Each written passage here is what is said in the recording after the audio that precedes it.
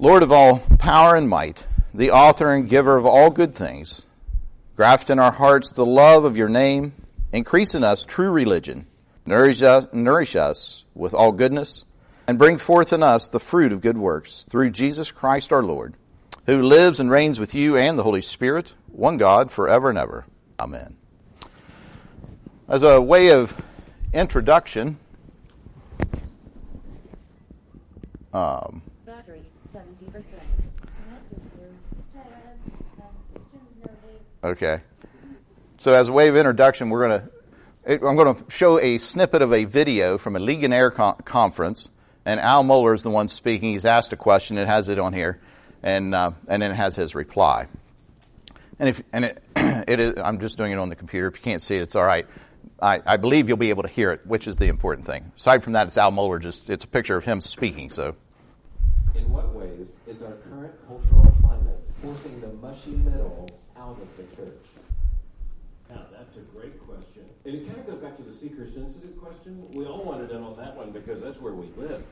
But one of the interesting things to note is that there aren't many new seeker-sensitive churches because that fit a certain cultural moment when people were saying to unbelievers, you can gain a bit of social capital by coming to join with us. There's some value added to your life if you come and join with us. If you just come and be with us, we'll add meaning and spirituality to your life in a non-threatening way. But in the hardening secularization that we're now experiencing, people are going to pay social capital to hang around with anyone who believes the gospel of Jesus Christ.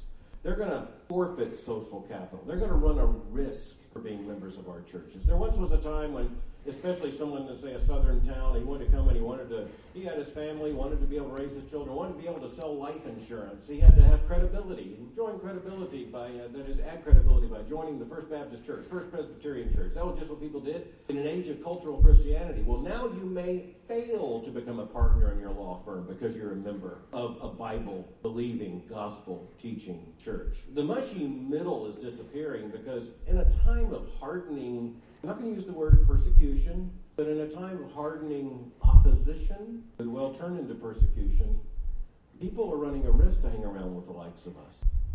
And the mushy middle is going to disappear in a hurry because the pressures on both sides are coming real hard. So, do you feel that the reality of what he's saying? Do you? Okay. There we go. I think she'll be quiet now. But do you feel the reality of and get a sense of people perhaps paying social capital in order to hang out with the likes of us? Are you that different than the culture around you? How have you experienced that mushy middle? Or are you afraid of being squeezed out? I recall a time when I felt like we needed to leave a mainline liberal church for something more biblical. And someone who knew us and knew that we homeschooled our kids she gave us some advice and said, well, just don't be so removed from the world that you're isolated and just become weird. So that was her advice to me. She had been a Sunday school teacher in our class. I looked up to her, and that was her advice to me. She didn't say this could be tough in leaving what has felt like your family, but I support you. No, she said, don't be so strange. Don't be so bought in that you just become weird. Well, how different from the world are you willing to look? How weird are you willing to be for the cause of Christ? How different are your loves, your passions, your desires than that of the world around you? Our lesson today shows us that the life of a disciple is blessed in the midst of outward negative circumstances. And ultimately, I think we're going to see that these outwardly negative circumstances flow from being a disciple. So it's kind of an interesting thing going on here. At first, let's look in verse 17 through 19. And it says that he came down with them and stood on a level place with a great crowd of his disciples and a great multitude of people from all Judea, Jerusalem, and the seacoast of Tyre and Sidon, who came to hear him and to be healed of their diseases. And those who were troubled with any unclean spirits were cured. And all the crowd sought to touch him, for power came out from him and healed them all. So once again, we're seeing what appears to be an indiscriminate healing of all those who came around. Now, some think that this is Luke's version of the Sermon on the Mount, and it could well be. It's less detailed. There are many differences between this and Matthew's account of the Sermon on the Mount. Others think that this would simply be yet another sermon. There are some similarities to the Sermon on the Mount, but it would not be at all strange for a preacher to use information again in a different sermon, and yet it was some of the same information that he's used before. You well know that. So whether or not it's really part of that or not, we have to get at least this context right. So it says that he came down with them and stood on a level place. So he had been on this mountain praying all night.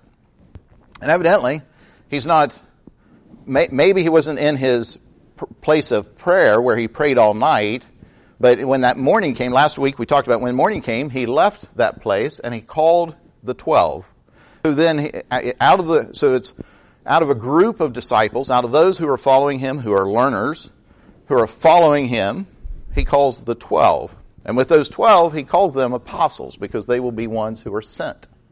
And they are the ones who are going to be his spokesman as he leaves this place. This is who he's turning the reins over to. They're going to be the leaders of the new church.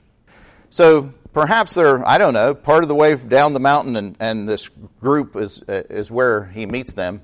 So it appears then maybe that group comes down as well as those 12.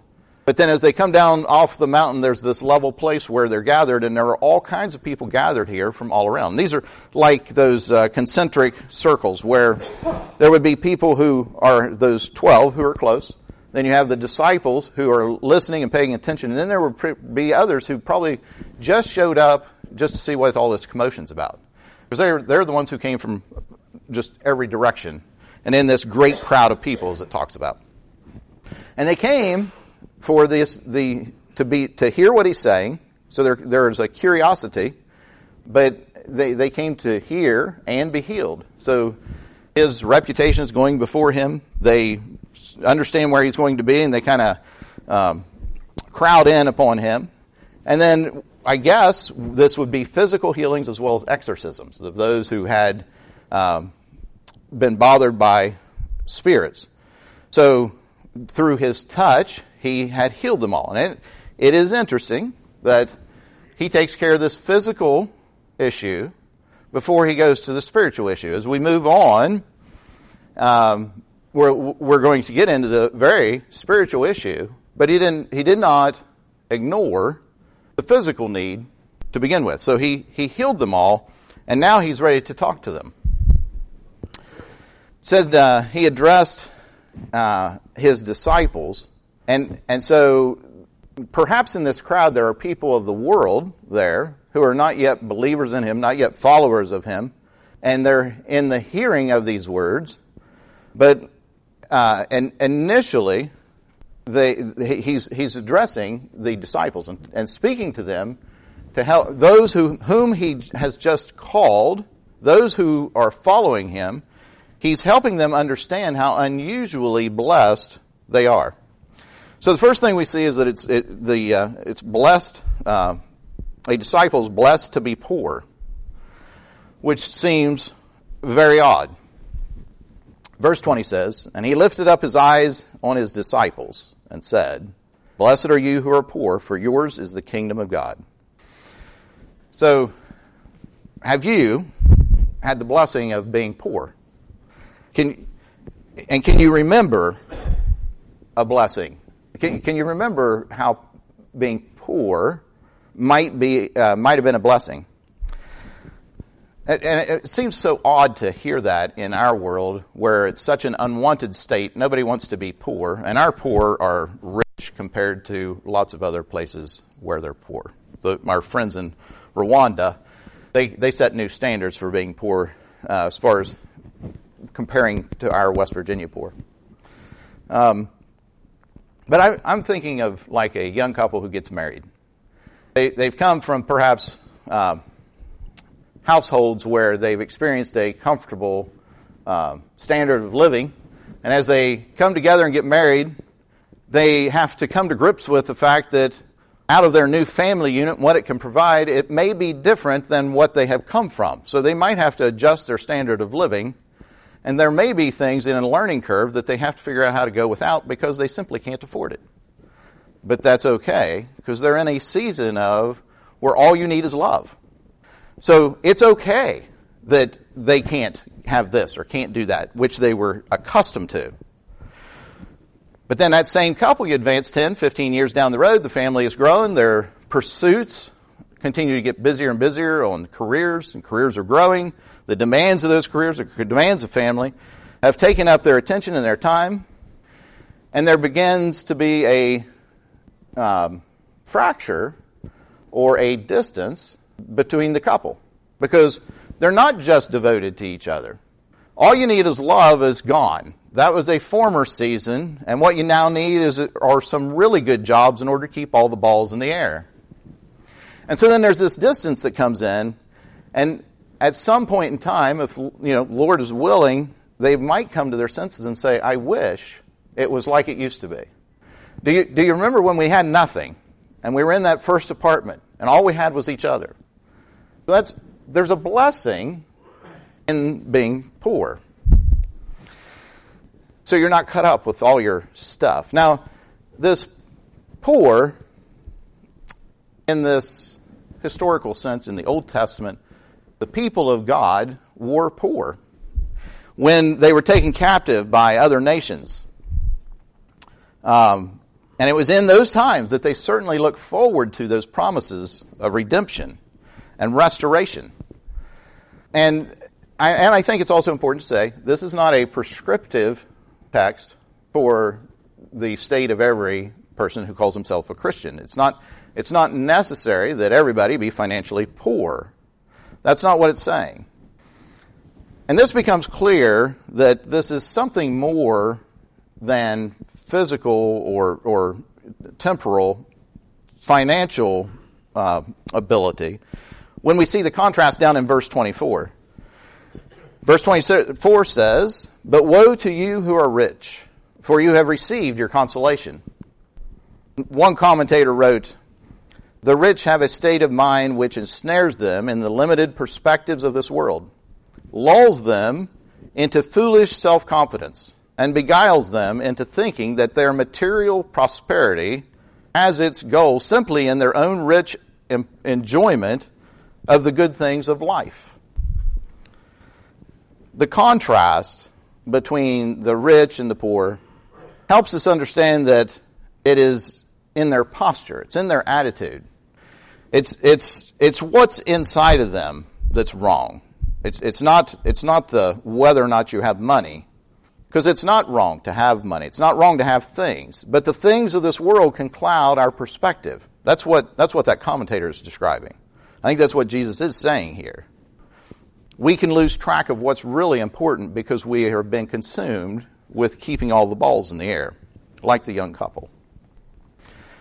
But there's more. The poor in spirit, the disciples, are poor because they are followers of Jesus. So it's because, you got to keep this in the context, and he has just called those, out of all those who are following him, he's called the 12.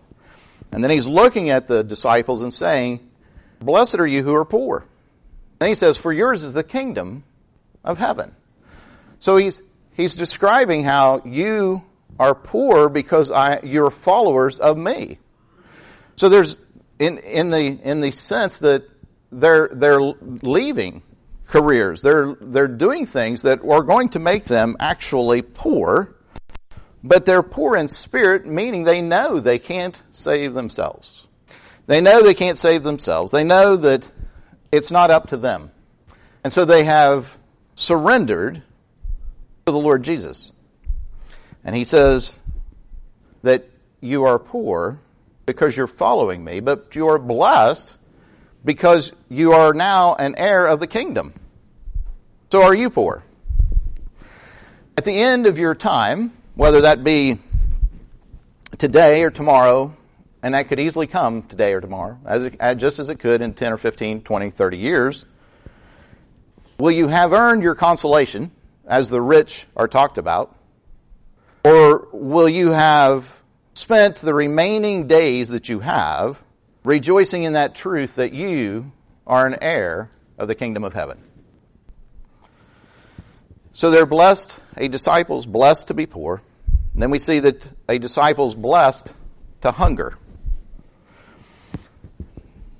And as one who likes to eat, I find this to be challenging. So let's look in verse 21. It says, "Blessed are you who are hungry now, for you shall be satisfied." And then he goes on and says, "Blessed are you who weep now, for you shall laugh." So there's this contrast between what's happening in the present, which is and the contrast for what is to come.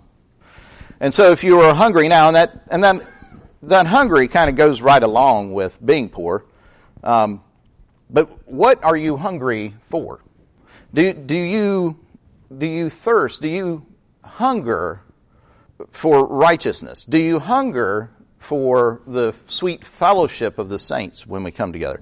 Do you hunger for the Word of God? Psalm 42, 1 and 2 says, "As a deer pants for flowing streams, so pants my soul for you, O God. My soul thirsts for God, for the living God." Psalm 63, 1, King David says, "O God, you are my God. Earnestly I seek you. My soul thirsts for you. My flesh faints for you, as in a dry and weary land where there is no water."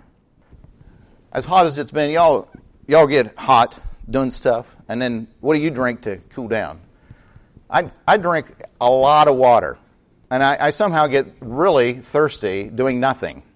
And then if I actually do something and I get to rolling, I am so hot and I just need all kinds of water. And there's not much that's going to stand between me and that cold water. I'm not going to say, I'll just take some of that next week. You know, things are a little hectic for me. So I'll get my cold drink of water to slake my thirst in a month or two. You don't do that. When you're thirsty, when you're hungry, you run to the source. King David, he recognized that the Lord was the only true satisfaction for those things that he may hunger for.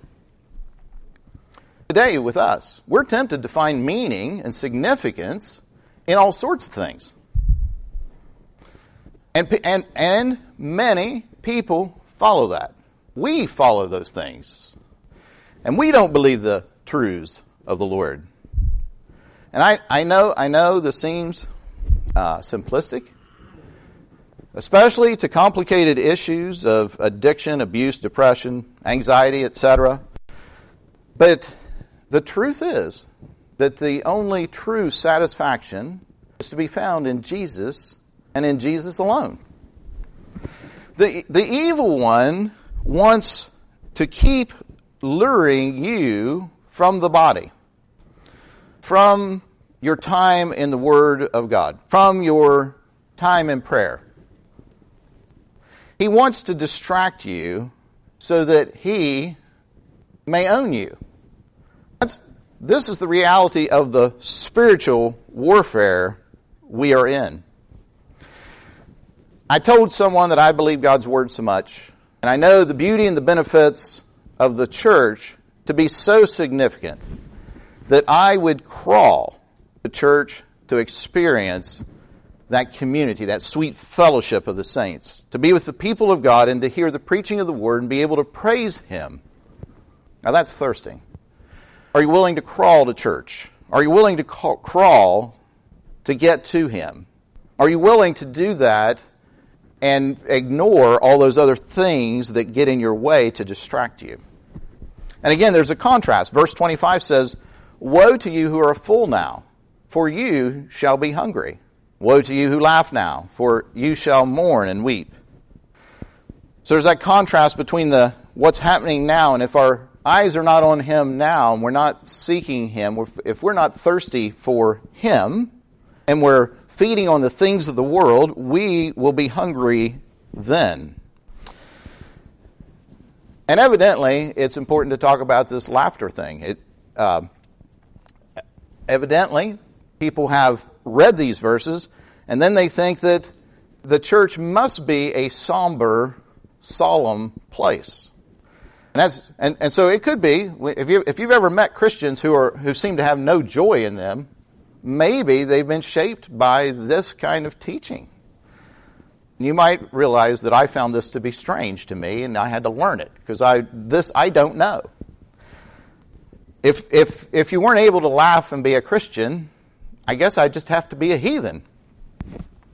The Lord made me to laugh. Oswald Sanders said, "Should we not see the lines of laughter about the eyes are just as much marks of faith as are the lines of care and seriousness?"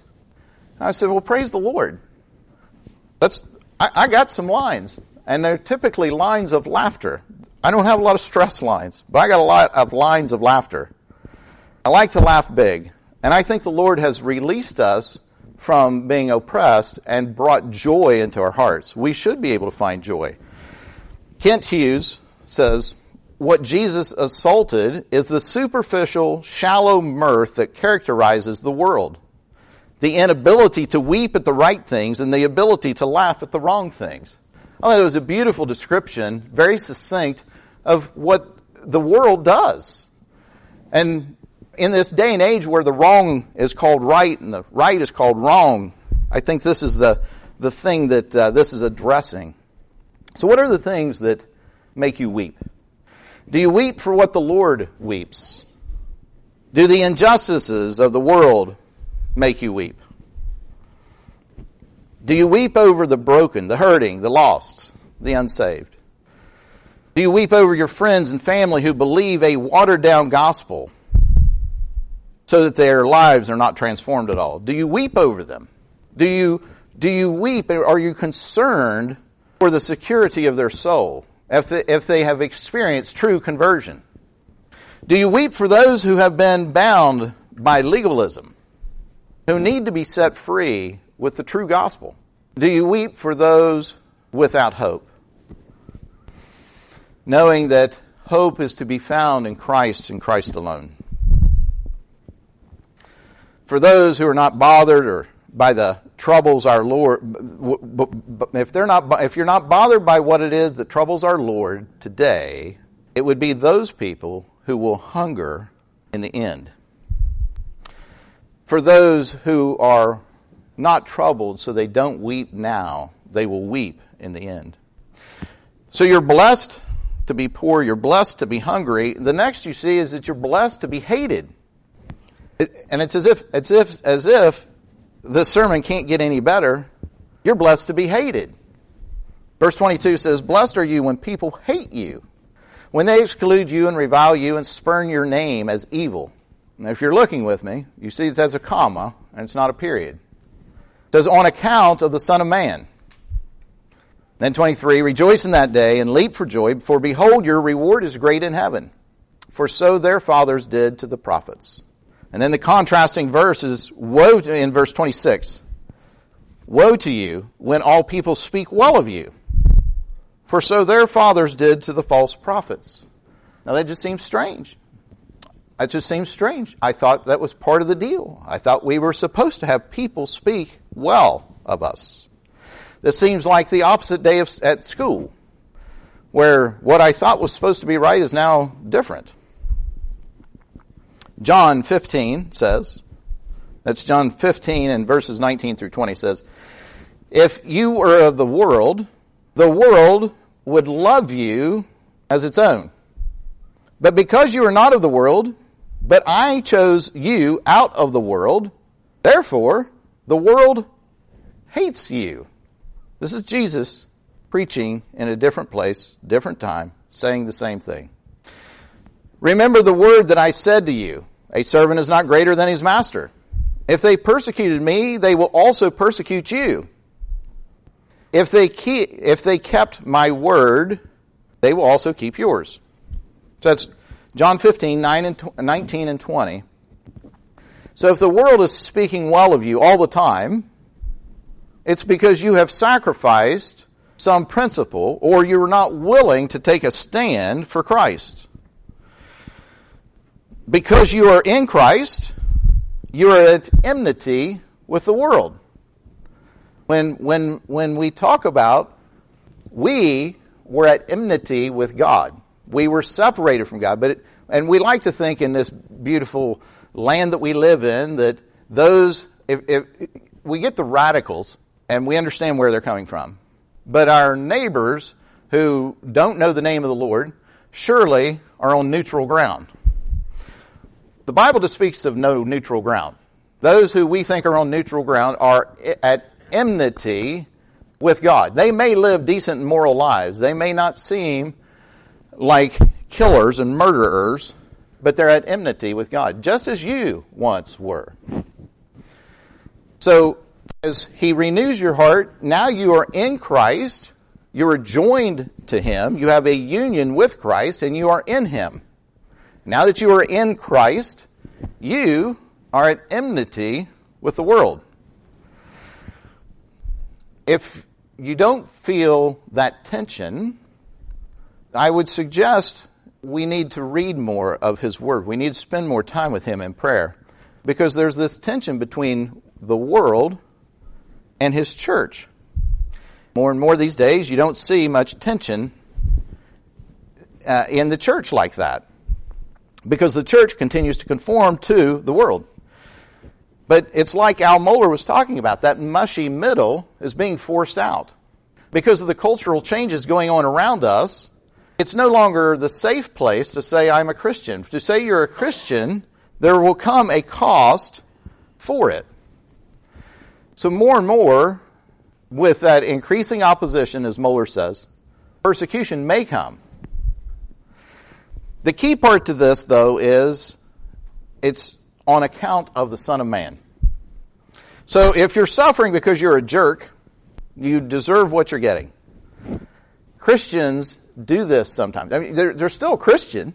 So I'm a Christian, and I'm going to be a jerk with my Christianity, and now somebody opposes it, and then I say I'm being persecuted. This happens. Currently, in our culture, in our town, we have some issues, and I think we are being persecuted to some degree in a couple of different areas. I'm going to speak about those. But what I'm speaking about specifically is our willingness and ability to be jerks.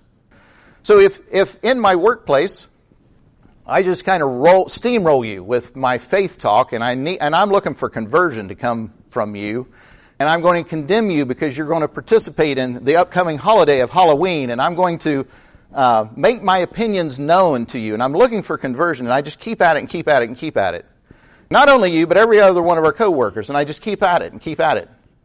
So then comes down from on high a rule that says, y'all can't do that in the public square. You can't do that in my business anymore. Now I feel very offended that me, the good Christian, who was doing the Christ-like thing, is now being persecuted. I say I was being persecuted because I was a jerk. If we really want to be we want to treat people the way we want to be treated. We simply want to love people into the kingdom. There are times for yelling. Jesus yelled at the church, if you will. He yelled at the Pharisees. He yelled at the religious people. You don't see him yelling at the sinners. I don't know. Can I say that he didn't? I may have to back up on that one, but I don't even recall a place where he yelled at sinners. I think he yelled, and some people think Jesus loved. He didn't yell at anybody. Well, you got to read. And when he's saying whoa, he's yelling, and he really yelled at the religious people. But the sinners he hung out with, built relationship with, and loved them into the kingdom. That's what we're called to do. It's what we're charged to do. So you're not charged to be a jerk. You're not charged to make people mad. But because of the cause of Christ, if you are suffering, take comfort. Because if you're suffering because of the cause of Christ, it's part of being a disciple. It's part of discipleship. So may we be willing to endure the cost of being poor, of being hungry, of being hated for the cause of Christ. May we embrace these things with joy so that He may be glorified in the present as we await our final home, when He will make all things right. In the name of the Father, the Son, and the Holy Spirit. Amen. Let us pray.